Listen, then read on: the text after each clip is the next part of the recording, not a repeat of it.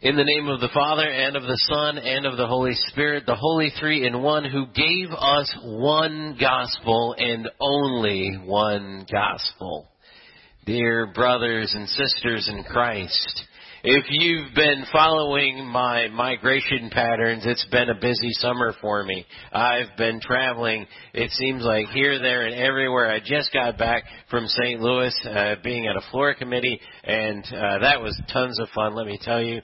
Then later on today, we're going to be traveling up to go see the installation of Reverend Frank Canast. I hope I'm saying that right. I'm sure he'll correct me later on. I've been doing a lot of traveling, and some of that traveling has meant that I've had to rent cars. Now, if you've ever rented a car here in Tallahassee, you've probably found out that the cheapest place to rent them is from the airport. And if you've ever rented a car from the airport, you'll notice this weird device that they have. And they actually have this device at several other airports. What it is it's this thing that when you drive out of the parking lot, for some reason, they have these spikes that stick up out of the road. And you can drive over them and not do any damage to your car. But there is this big sign that says, "Do not back up." Severe tire damage. Because these spikes, if you were to back up, they would blow out your tires. Now, I have wondered for the longest time why backing up is such a bad thing in that spot that they need to have a device that could blow out your tires. And I have no conceivable understanding of why that contraption is there. But just because it's there, it makes me want to back up.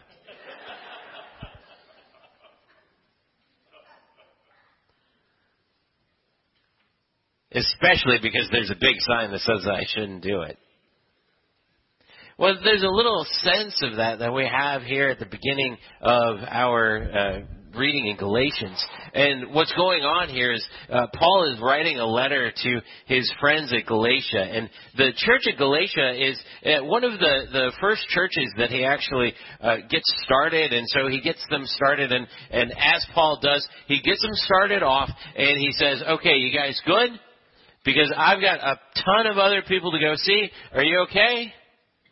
All right, well, I'm going to get in my rental car, and I'm going to go to the other church, and I'm going to go and start them." And then pretty soon he's off on the road, and he gets an email from somebody in Galatia. And somebody is like, "Hey, Paul, there's something weird happening here." And he explains to him what's happening in Galatia. And what is happening in Galatia is the content of our reading today.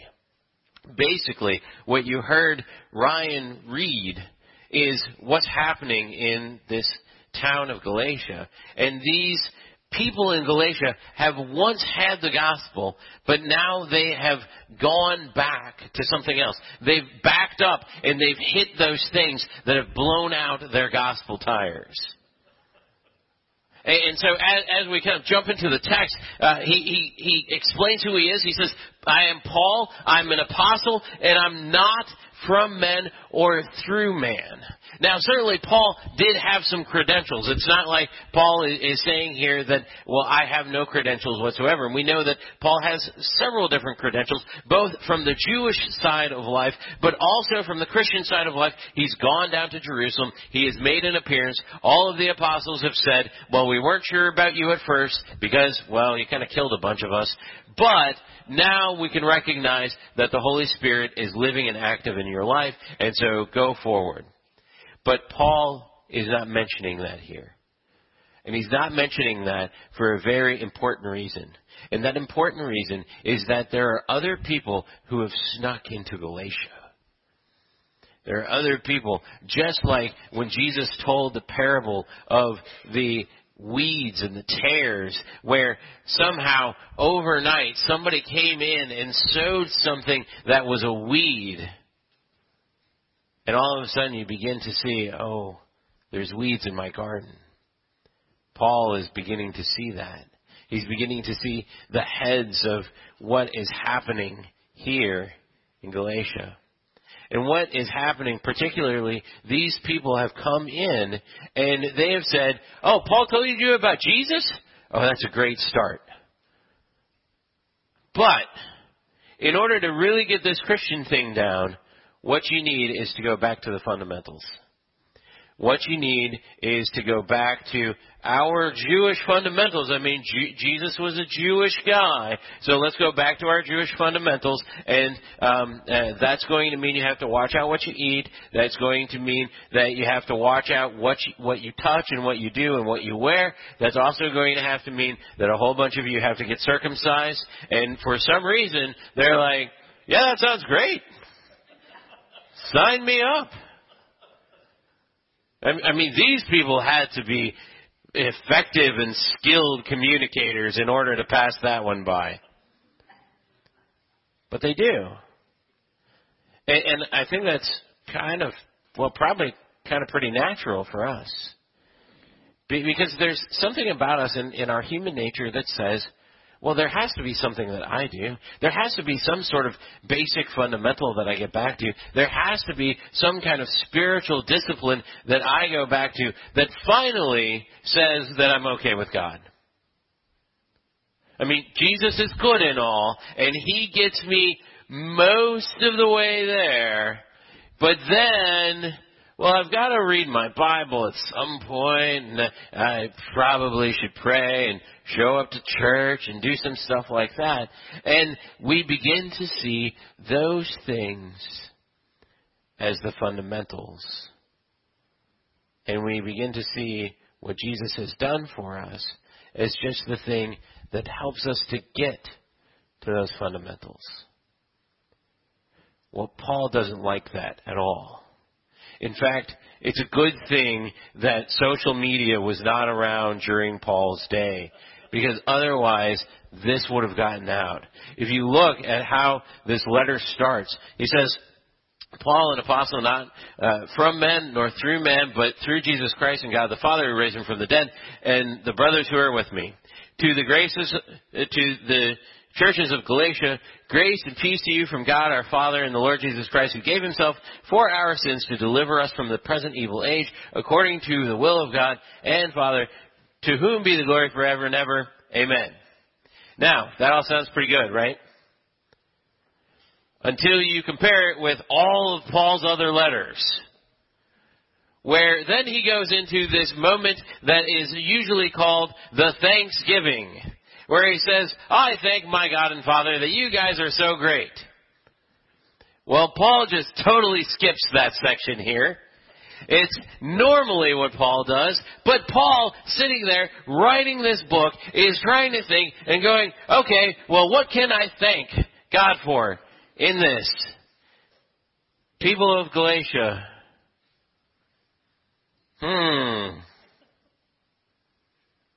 I thank God that you have lips.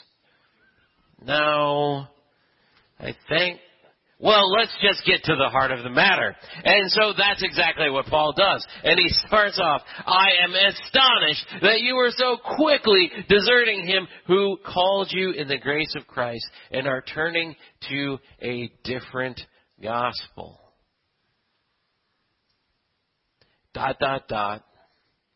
Not that there actually is a different gospel, but you're turning to something that you think is gospel.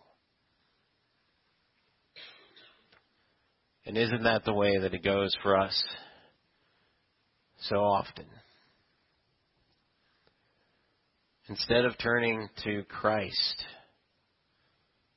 when things get tough, we think, well, maybe I need to go back to the fundamentals. Maybe I need to go back to, well, maybe there's some way that I can figure this out on my own. The Holy Spirit is an awesome guy. And this originally was not a part of my sermon, but I saw my dad yesterday. And I was able to do that because I got out of this stupid floor committee meeting early. Praise be to God.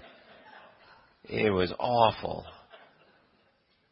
which meant that since my parents live in St. Louis, I was able to hang out with them for a little while, and we were able to talk a little bit. And my dad was telling me this story that fits so perfectly. He was telling me this story. My dad plays Monopoly, the real game. What he does is, now that he's retired, the man is never going to actually stop working. And so what he's done is he's just transitioned himself into being a landlord. And so what he does is he goes throughout St. Louis and he buys up cheap properties that are in distress and he flips them, not in order to sell them again, but in order to rent them out. And so he has a bunch of rental properties throughout St. Louis, and that means that he gets to know a lot of different neighbors. I mean, it's a beautiful evangelism plan if you think about it. Like, we evangelize our neighbors the best, and he just has like 10 sets of neighbors when we only have one. And one of these neighbors is kind of a weird, squirrely guy, and he works for the newspaper, which means that he has odd hours, and he always has a whole bunch of beer cans that are sitting out on his back porch, and looking at the number of beer cans, you start to put the math together, and you wonder how many fraternity men are living in his house with him, and then you find out, well, it's none. He's drinking all of those by himself. And he's kind of this weird guy, but he and my dad have gotten along, and they've started to talk. And as they start to talk, there starts to be this trust and this friendship that's built up. And what has happened is, just recently, is this man has come to my dad, and he has said, you know, I'm finally admitting it. I'm an alcoholic. And I'm trying to get my life right. And I grew up Roman Catholic. I'm trying this Christian thing, but I have no idea what it's all about, really, because I don't think they taught me that. And so I've been trying to read the Bible, and I just don't understand it. And my dad goes, oh, well, what you probably need is somebody to read it with you, and somebody to answer your questions, and somebody to tell you what this is all about. My pastor has a class on Sunday mornings. It's this new member class, and why don't we go to that together? To which I scolded my dad and said, really? You couldn't read the Bible with him? But I guess as a second best option, take him to pastor's class.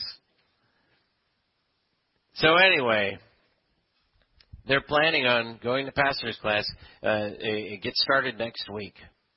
And they're planning on going there, and then my dad wanted to dump him. He wanted to be like, well, I'll be there for a week, and then I'm going to my own thing. And I was like, you can't do that, you moron. I love my father, but sometimes I'm kind of like, what? Stick with him. But here's the thing. Here's why that story is so perfect for this. This guy was trying to get back to the fundamentals.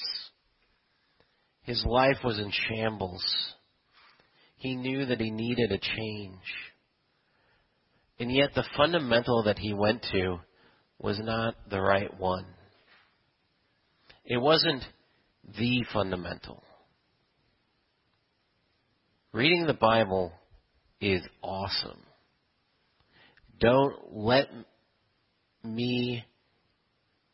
you hear that it is not important.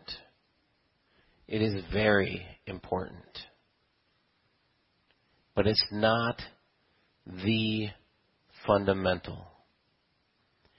The fundamental is the thing that Paul is talking about to the Galatians. The fundamental is the thing that we're going to be talking about for the next 7 or so weeks. The fundamental is justification. It's a word that we've often lost in how we do church, but it's an important word. It's a word that means that what God has done by sending His Son, Jesus Christ, into this world is that He has justified you. He has set you right. If you justify a paragraph, you can go to Microsoft Word later on this afternoon and highlight some text and hit justify. And here's what it's going to do. It's going to set everything in order so it's nice and neat and pretty. That is what God does for you. That's what my dad's neighbor needs to hear before he starts reading the Bible. That, yeah, there's this story and there's important stuff in this book. And here, it's all about this thing called justification, which means that God has set you right in your relationship with Him. It's what the Galatians need to hear. And Paul will tell them over and over again, very angrily, that they need to hear this. That God has set you right, that it's not about the stuff that you do, but it's about what He has done in justifying you. And it's what you need to hear. It's what you need to hear before you come back to church again. It's what you need to hear before you open up your Bible in the middle of the week. It's what you need to hear before you pray. It's what you need to hear before you do any good work. You are forgiven. God has justified you by the grace that is shown to us in His Son dying on the cross and raising again. And that is what drives this whole Christian thing. Without it, we're lost. With it, we have everything. So may this week, may you go back to this sense of justification every morning. May you get up in the morning and make the sign of the cross and remember that you are forgiven and that Jesus Christ loves you so much that He justified you. And may you see what a difference it makes to go back to the right thing. Amen.